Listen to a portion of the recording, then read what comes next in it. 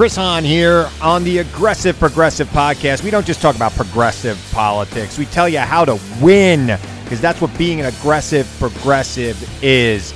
Check us out every Tuesday. New episodes on Pandora, iHeartRadio, Apple Podcasts, or wherever you get your podcasts. Don't miss a week. The Aggressive Progressive Podcast with Chris Hahn.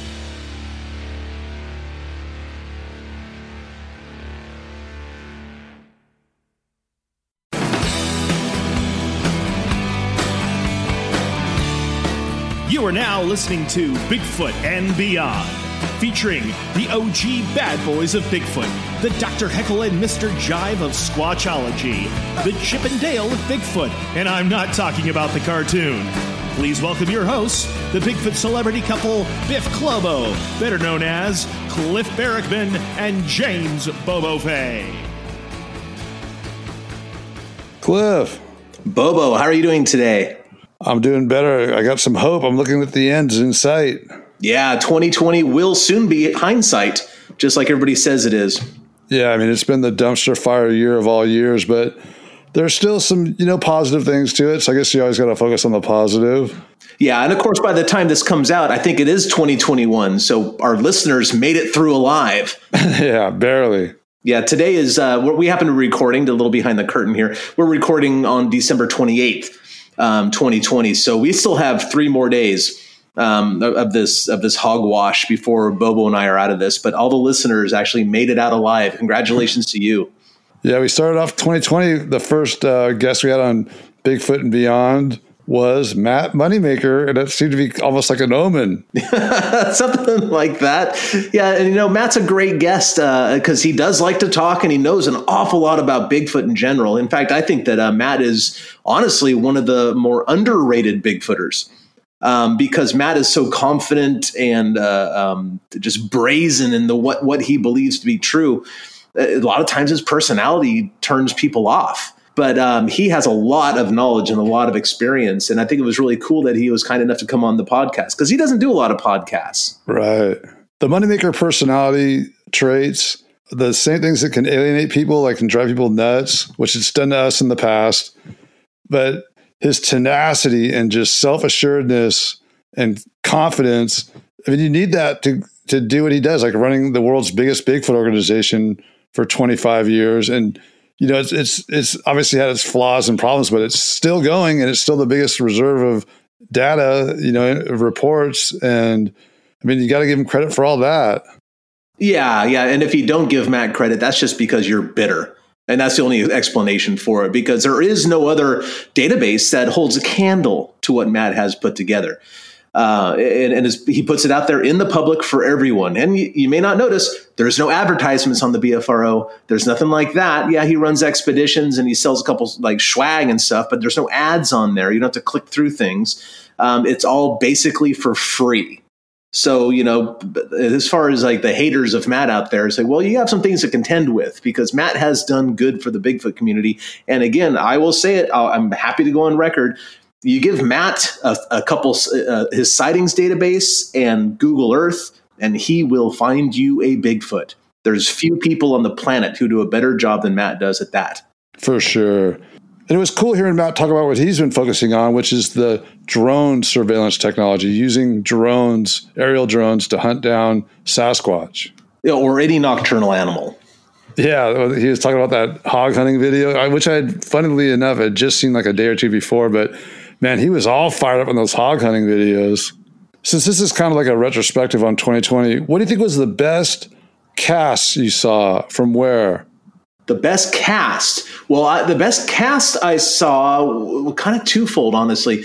Tom Shea sent me a photograph of a cast and the story that went along with it. He found it after a road crossing sighting he got wind of, but I don't have a copy of it yet. So I haven't seen the cast itself with my own eyes in person. I've seen photographs of it, and it's very intriguing because it looks very much like the early Bluff Creek cast from 58 to 64-ish, when that Bigfoot animal was walking around, the animal we call Bigfoot, a big male, sort of 16 inches or so.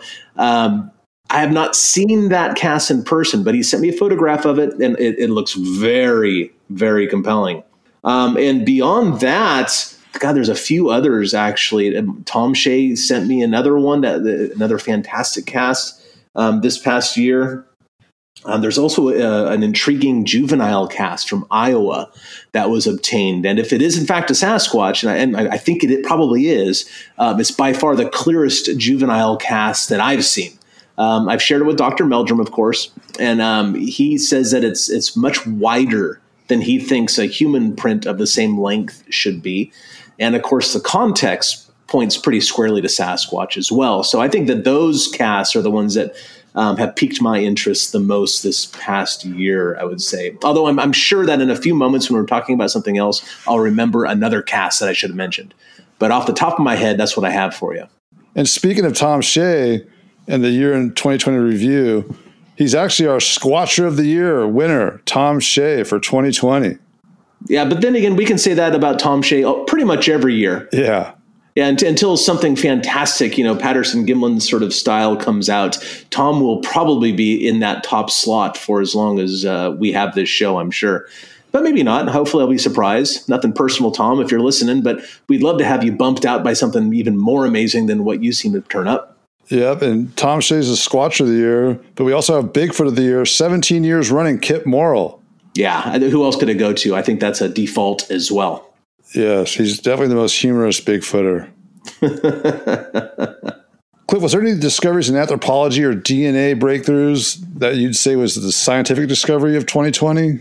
Well, I do follow paleoanthropology pretty close, but to me, the biggest, like when you asked me that earlier before the show, I was thinking, oh, you know what? That's got to be a Homo luzonensis. But they were discovered in 2019.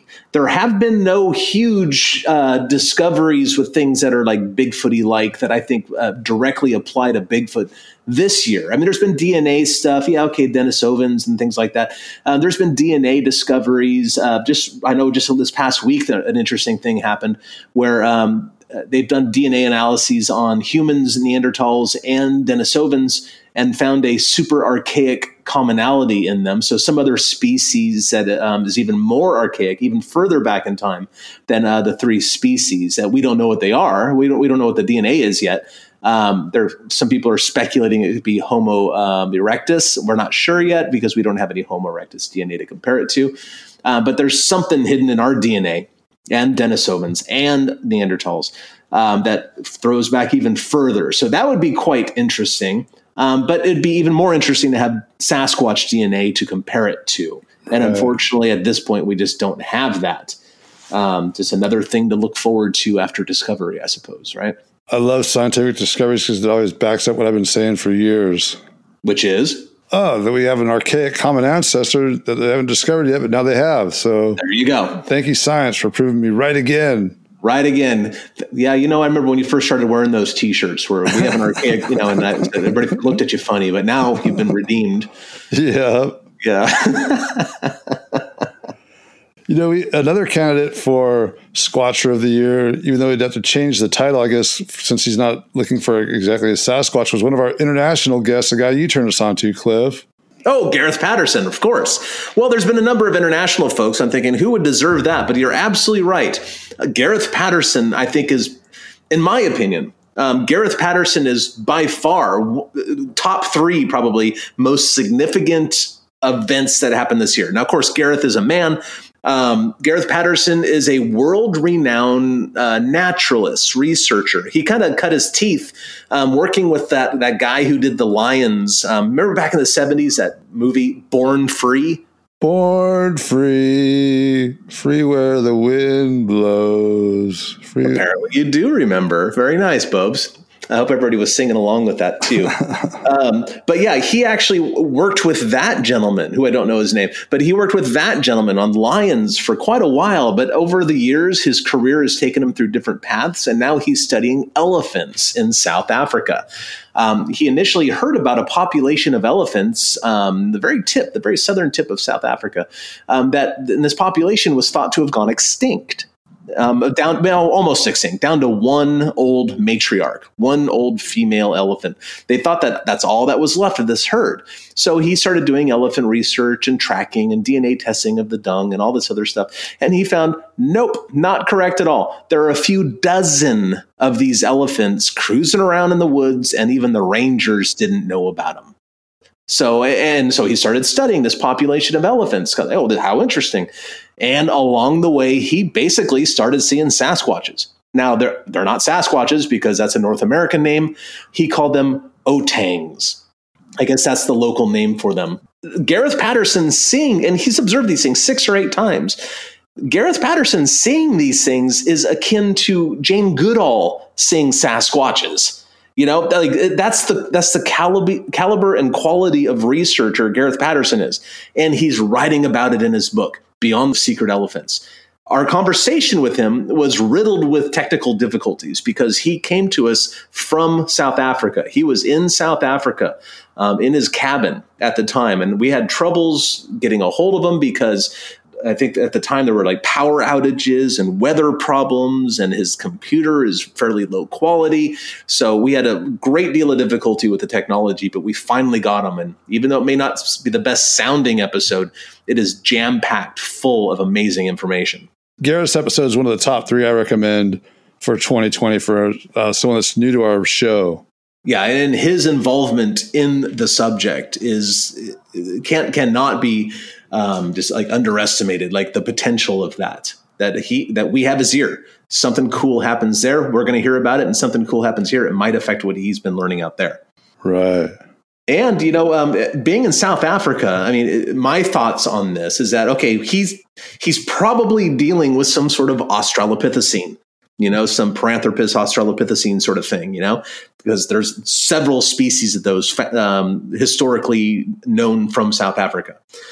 Maybe it is Homo naledi or something like that, because that the Rising Star Cave is in fact in South Africa as well. But I think it's probably some sort of Australopithecine. And if Australopithecines do in fact get 7 feet tall, like the critters that Gareth Patterson has seen, well, that does something for the Bigfoot as well, because maybe Sasquatches are also Australopithecines or Paranthropus or something like that.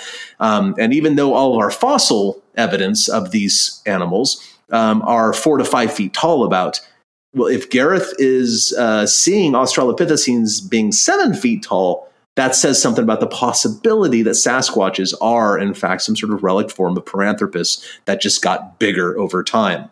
Yeah, that totally makes sense. I mean, that's the logical conclusions you draw if that is the case. Yeah, and of course, that was the T-shirt I made earlier in the year as well. I got a cut off sleeve muscle tee of that one. Yeah. So beyond Gareth's involvement, what are your thoughts, Bob? So, like, what's something that stands out to you more than anything else about 2020 besides just the suckiness of the year? Well, this is in regards particularly to our show, Bigfoot and Beyond. It'd have to be the most downloaded and shared episode of the year, and which is hands down our best eyewitness guest, was Sarah from the Marble Mountains. Yeah, she really resonated with our audience. I mean, and it's no wonder why. Her firsthand account, her credentials, her descriptive ability really put our listeners in the place where she was at that time. Even her talking about it, I could almost see the Sasquatch as she describes it. There was a lot of butts puckered in that audience that night. I mean, she brought you to that moment. You were laying in that sleeping bag, freaking out with your heart exploding through your chest, looking at this thing run up that in the moonlight. Yeah, and the sounds. It just went on for so long. Our podcast isn't angled exactly towards witnesses all the time. You know, Wes does a great job at that. You know, we're kind of talking to the researchers. We're talking about our own stuff. But man, when we get a witness like Sarah, we got to talk to her. She was absolutely fantastic. And of course, the audience loves it as well. Oh, yeah. And now that whole area, the Marble Mountain area, that's your neck of the woods, Bobs. Have you done much stuff up in there? No, not really. I mean, I have, but not compared to, it's just, you know, that extra hour and a half drive, 2 hour drive when you're, you know, where it usually goes 2.5 hours. Then when you make it 4.5, it's it's just a whole nother level. Yeah. Do you know anybody that works it out there? There's a huge wilderness area there, so it's just backpacking only. So unless you're going to strap on a pack or get on a horse, a lot of that area is inaccessible. So what else stands out in 2020 for you, Bobo? One of the things that stood out for me in 2020 was with just all the bad news coming down and economic hardships and people being sick. Hearing Doug Hajicek, getting Doug on the show was awesome. He's the former producer of Monster Quest on the History Channel. We had him on, and hearing what he had going and what he's been working on really got me fired up for right now and the future coming up for 2021. I mean, he's got the wheels rolling, and to get the insight of what he's got going on, that got me excited. Now, you and Doug have a long relationship. You've known him for years, right? Yeah. I first started with him on Mysterious Encounters with Moneymaker and Autumn Williams in 2003. Wow, that's a long time ago. Now, you've done, I know you did Monster Quest because I was there for one of them, but you did a couple episodes of Monster Quest, didn't you? Yeah, I think I was on camera for 3 of them, and then off camera. I'm not sure if I was on camera on all of them. Then I did a couple other ones where I was working off camera, just being a production assistant, whatever, local manager, whatever they call it. Yeah, you're doing like fixer stuff, or weren't you? Yeah, basically, doing fixer stuff. Helped Doug out on a couple of those, and then we were talking about doing a project together for years and years, and it just never got off the ground. And then when I really started talking to him serious about it again, when Monster Quest ended and he was looking for another gig, him and I were going over all kinds of options because History Channel wanted to do something, but then the Finding Bigfoot thing started rolling, and it was like, well, God, we got Moneymaker and Cliff on board. Like, I'm not going to beat that. So I just dropped everything else and focused on that. Yeah, well, that turned out to be a wise decision, I think.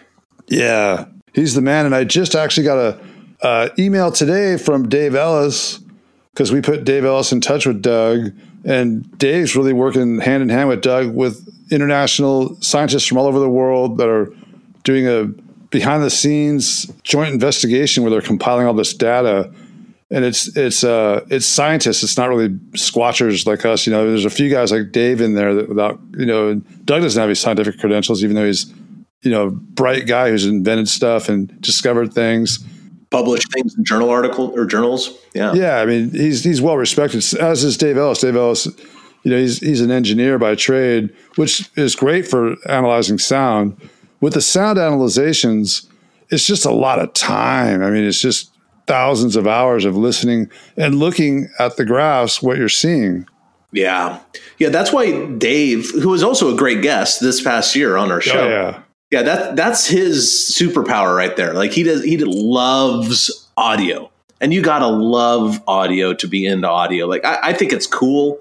I always run a recorder when I'm out squatching or whatever, but I'm not into it like Dave is. I'm into footprints and casts and things like that. To me, that resonates really, really nicely. But for Dave, man, it's like, no, I just want to listen to stuff. And it's like, man, more power to you, because I just don't have the maybe patience or focus, or I just don't care as much as he does. And I'm glad somebody does. Yeah, because we need people like Dave out there. Oh, it's the unsung heroes that move this whole field forward. I mean, for Bigfoot stuff, I'm way more known than Dave Ellis, but he's way more important. Yeah, totally. Yeah, and that's the whole thing about being a Bigfooter. I know that you probably get this kind of stuff too all the time, Bobo. People send you everything, hair and audio and footprint photographs and maybe casts and DNA ideas and films and photographs and blob squatch. They just throw everything at you and expect you to know everything about all those different kinds of evidence. Right. It's just not even possible. It's just not even possible, And you show me a footprint, I can tell you something about it. A footprint cast or a hand cast or something. But like audio, I don't know. The best I can do is it sounds like coyotes to me. Right. But Dave has so much more information than that. And that's one of the joys of talking to him, especially in the program here, kind of sharing his knowledge with the world in some way.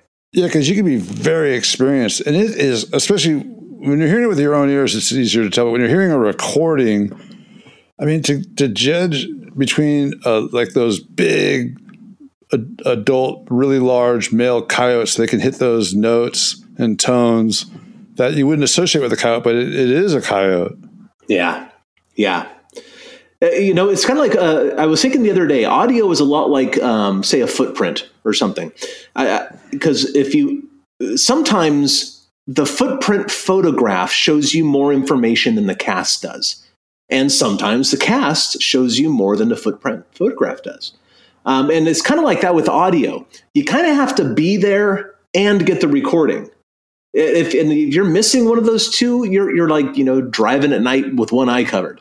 It just doesn't it's just not as informative, I guess, because there's been a couple of times I could have sworn I was listening to a Sasquatch. And then when I get back and listen to the recording, I go, oh, that's a deer huffing. That's not Knox. Right. I totally misheard it, and you got to have, I really think, I feel at least that without being there and then going over the recording later, you're just missing some information, A lot of information. Yeah. That's just my gut feeling on it, though. Stay tuned for more Bigfoot and Beyond with Cliff and Bobo. We'll be right back after these messages.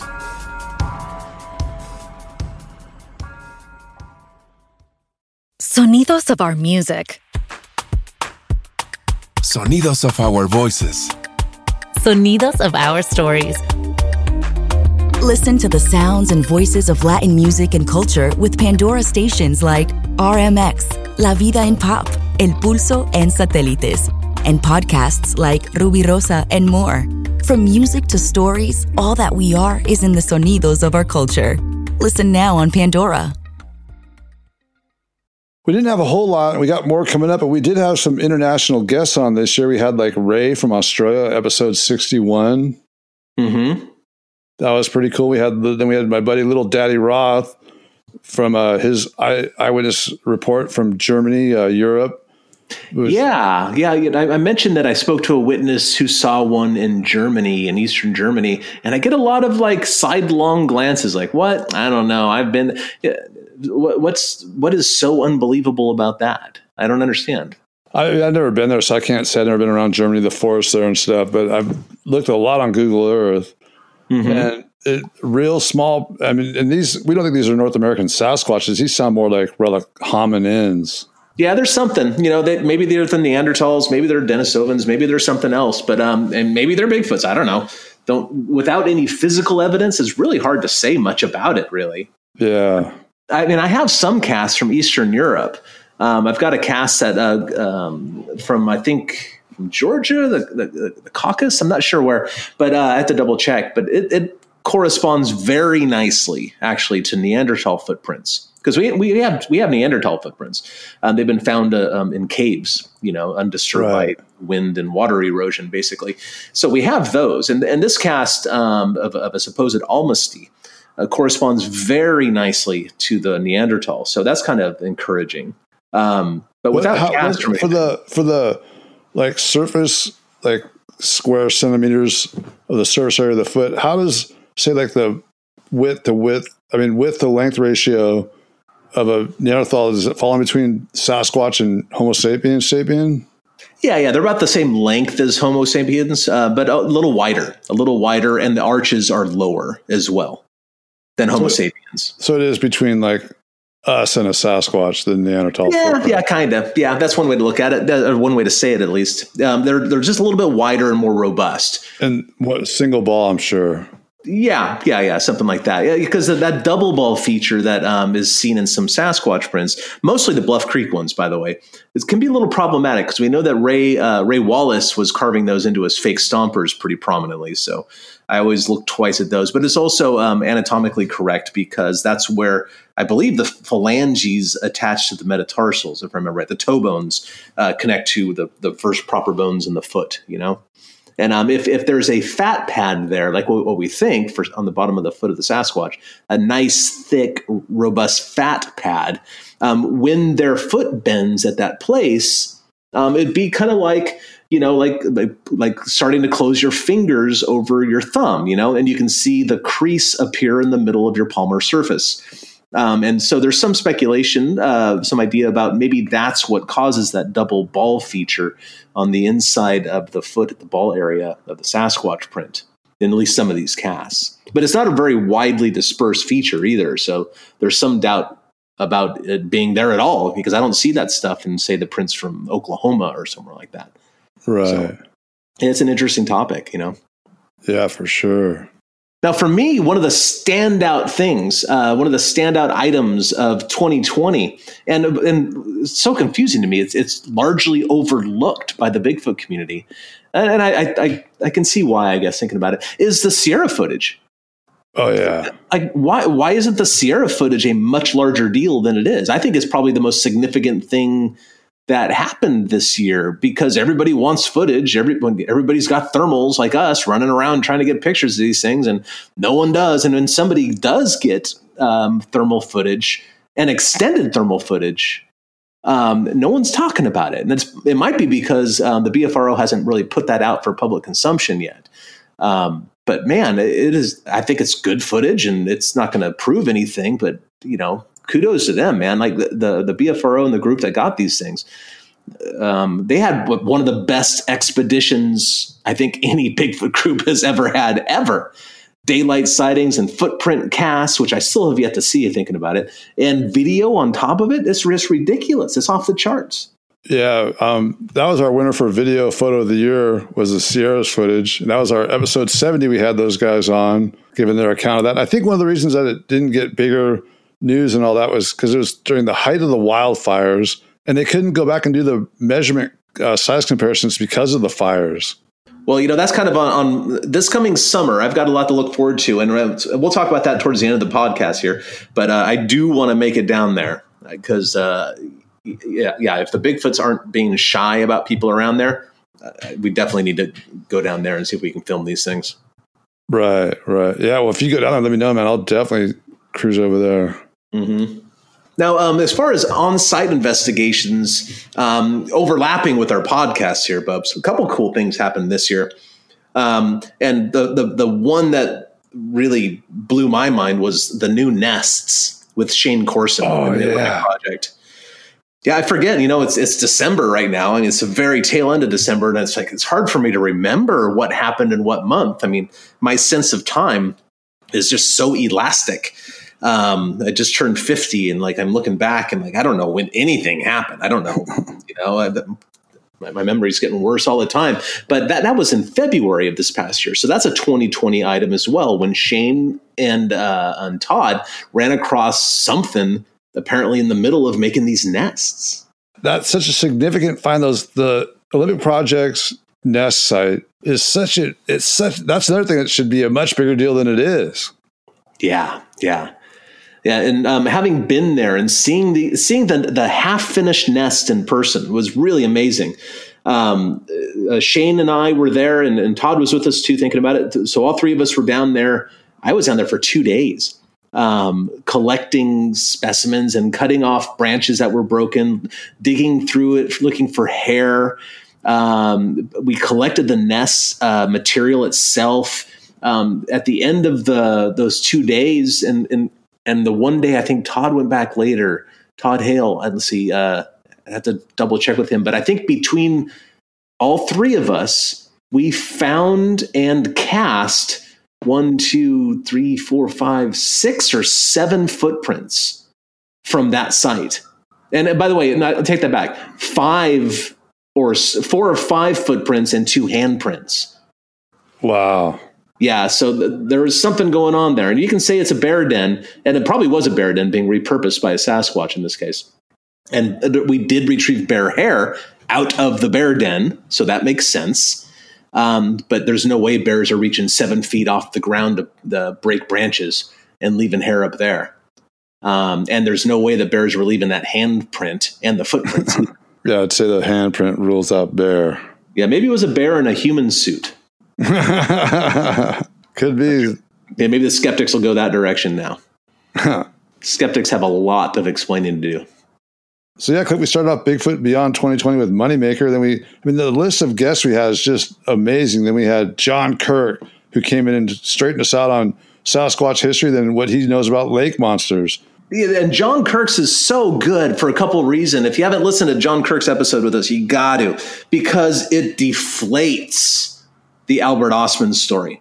And I think that's a really important lesson for Bigfooters today, especially the rare few Bigfooters that are interested in Bigfoot history, looking back at some of the greats, the Four Horsemen, for example, or these traditional stories and like the classics they're called, Ape Canyon, Albert Ostman, all those stories.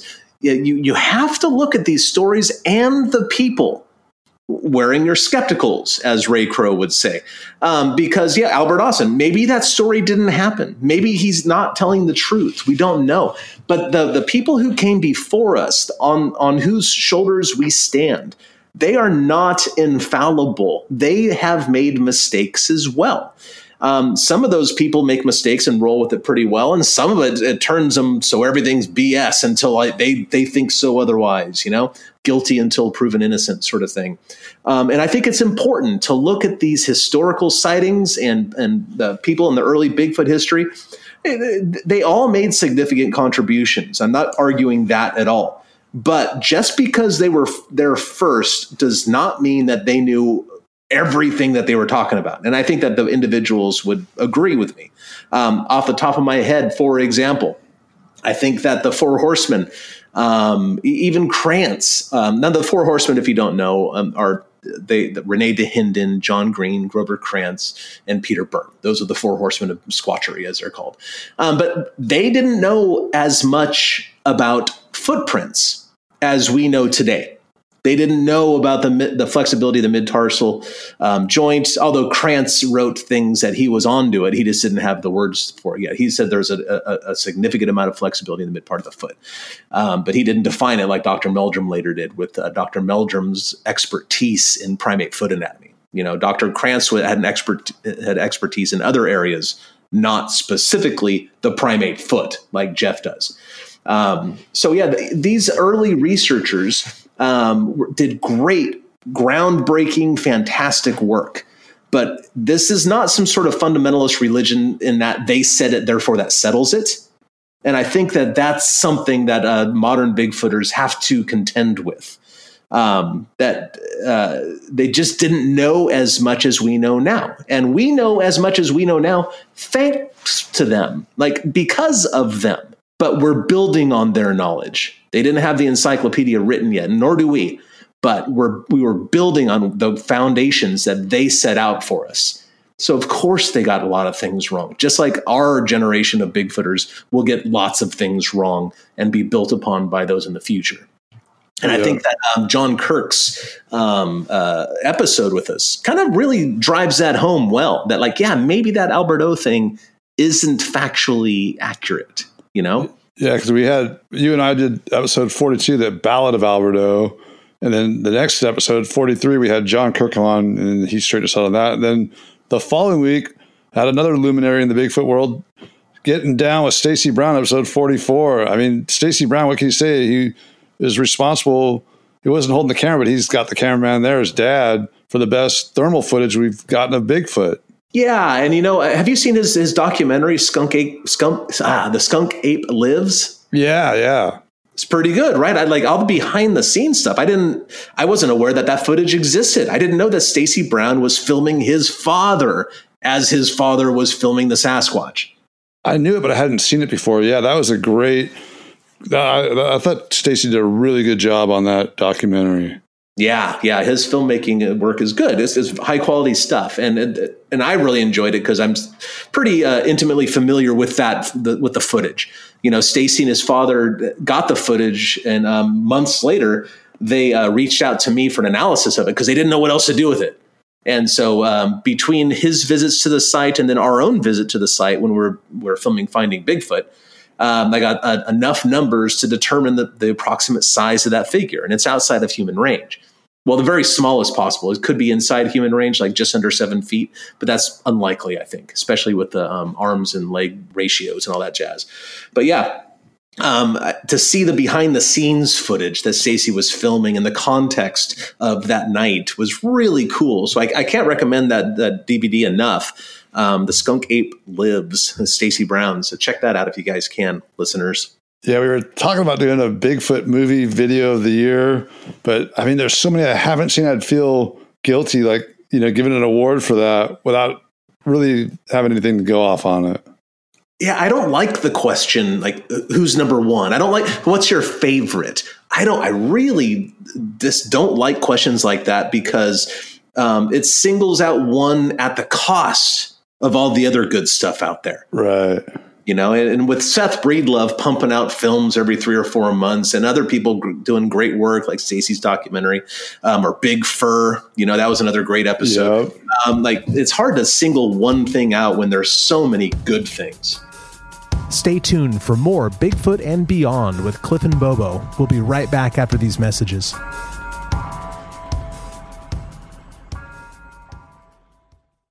Then we followed that up with episode 56 with Dennis Full.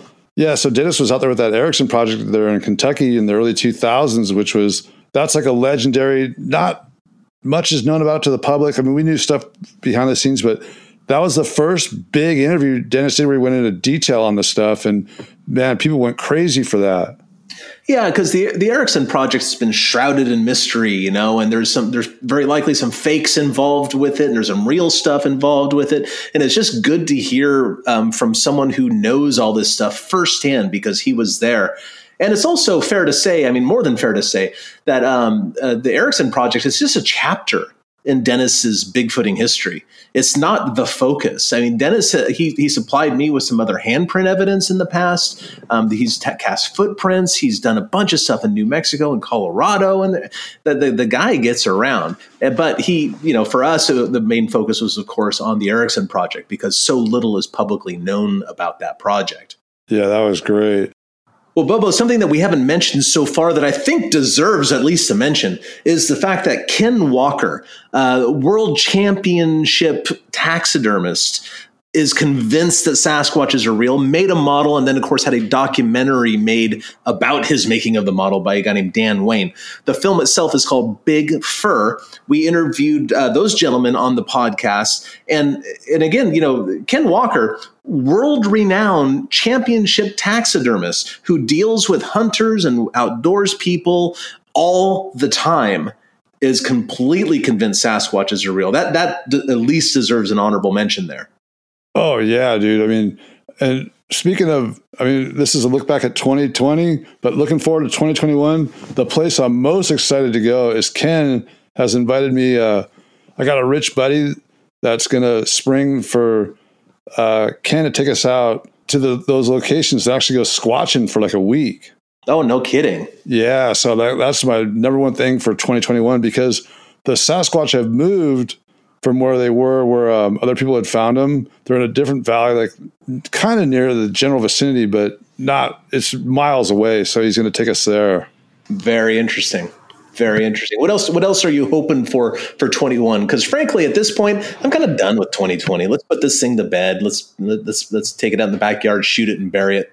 Oh, dude, I'll do worse than just shoot it. Well, I need some revenge. Yeah, slow, torturous death for 2020. I'm not going to take it out back and shoot it. I'm going to draw it out a little bit. Make it suffer? Like it did to me. But yeah, right. I mean, I'm looking forward to getting up there into Canada when that border opens up again. And this last year was such a, you know, just sitting around so much and not getting out like I wanted to. I'm just looking forward to, you know, getting back up in Washington, Oregon, Canada, and then when we go back, some conferences, try to line up some squatching, you know, spend some extra time at the locations like Tennessee, Kentucky, those zones out there. Yeah, it's one of the things I've missed most about this past year is not being able to do the conferences, because those were the opportunities to see my friends and contact other researchers and see what they're up to and see what evidence they've been pulling. It really does serve a networking role that I didn't really realize I missed until I didn't have it. You know, something I guess I took for granted. Yeah, it's one of those things like you bitch about it when you got to do it, but then when you don't got it, you're like, oh, it wasn't so bad. Exactly. It was a few places. This past year, I just was working my butt off all year to make sure that my business survived. Between shutting down for 3 months because of COVID in the spring, or shutting down for 2 weeks because of the fires in the fall, or just the the decreased traffic and the lack of tourism in general. I mean, my business has survived. The North American Bigfoot Center isn't going anywhere. We've survived, and gosh, if we can survive this year, I think we're going to thrive every other.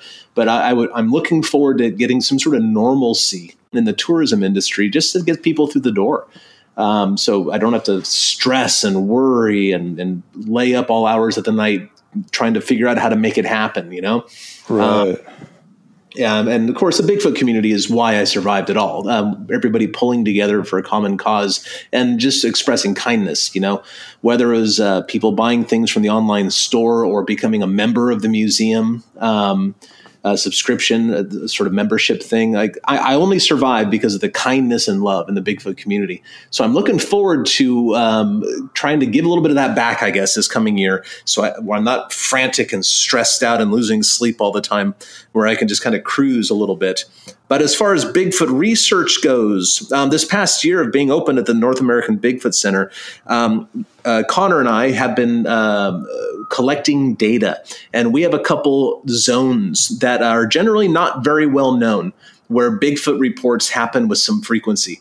There's several clusters that we've identified that aren't really known to the Bigfooters out there. So I'm hoping to work a lot of the local areas this year and try to get some good physical evidence out of these spots, like footprint tracks. Because if Tom Shea can do it, I mean, I'm not as good a tracker as Tom, and I doubt I ever will be. But spending more time out there in the woods sure would help, you know. Yeah. And spots are close. I mean, if I leave the shop right now, I could be on site in 45 minutes. So there's great locations that have come to light just this past year. As weird as it was, this past year kind of showed me those spots. But on top of that, and conferences, you know, I'd really like to get down to Bluff Creek again, Bubs. I haven't been there for like 2 or 3 years, I think. Yeah, let's do it. I just was out there right before the first snowfall came. I got out there for a day, and yeah, it's there. It's still sitting there. I mean, it gets a lot more visitors now, but it's still, you know, Bluff Creek. I was able to spend the day out there naked, skinny dipping at the swimming hole. Nice. Yeah. Well, I'm surprised, really. I figured Louse Camp would be overrun with people. There's people there a lot, but you can still get a day or two night out there without anyone else there. Yeah. Well, I'd like to get out there again just for old time's sake, because I've been working, you know, Bluff Creek since 94. Yeah, so much to do. And that's not even talking about the museum. Holy smokes, I could spend a month in the museum and still have unfinished things. So, right. A lot to look forward to. The scary thing is that 2021 could actually be worse than 2020. I know. Well, let's hope it's not, you know. And this actually is our first podcast of the new year. So maybe this will get it off on the right foot. I hope so, for sure. Yeah, so there's a lot to look forward to in 2021. And, you know, looking back at 2020, it wasn't the best year. A lot of tumultuous stuff happened. It was a rocky year, to say the least. Well, we survived, and Bigfooting is moving forward. And who knows, man, maybe this is Discovery Year. Maybe this is a year where you pull like 14 prints in a row out there at Bluff Creek somewhere.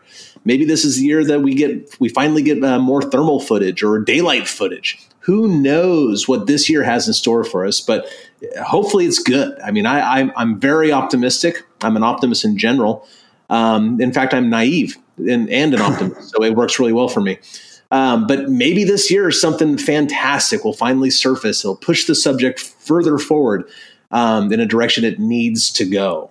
And being the most pessimistic optimist you'll know, I agree with you wholeheartedly. Pessimistic optimist. You are indeed an oxymoron.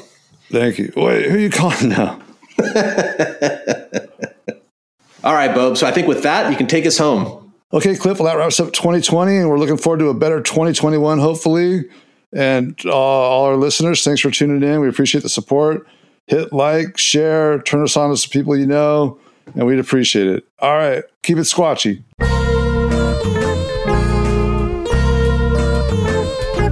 Thanks for listening to this week's episode of Bigfoot and Beyond. If you liked what you heard, please rate and review us on iTunes. Subscribe to Bigfoot and Beyond wherever you get your podcasts, and follow us on Facebook and Instagram at Bigfoot and Beyond Podcast. You can find us on Twitter at Bigfoot and Beyond, that's an N in the middle, and tweet us your thoughts and questions with the hashtag Bigfoot and Beyond.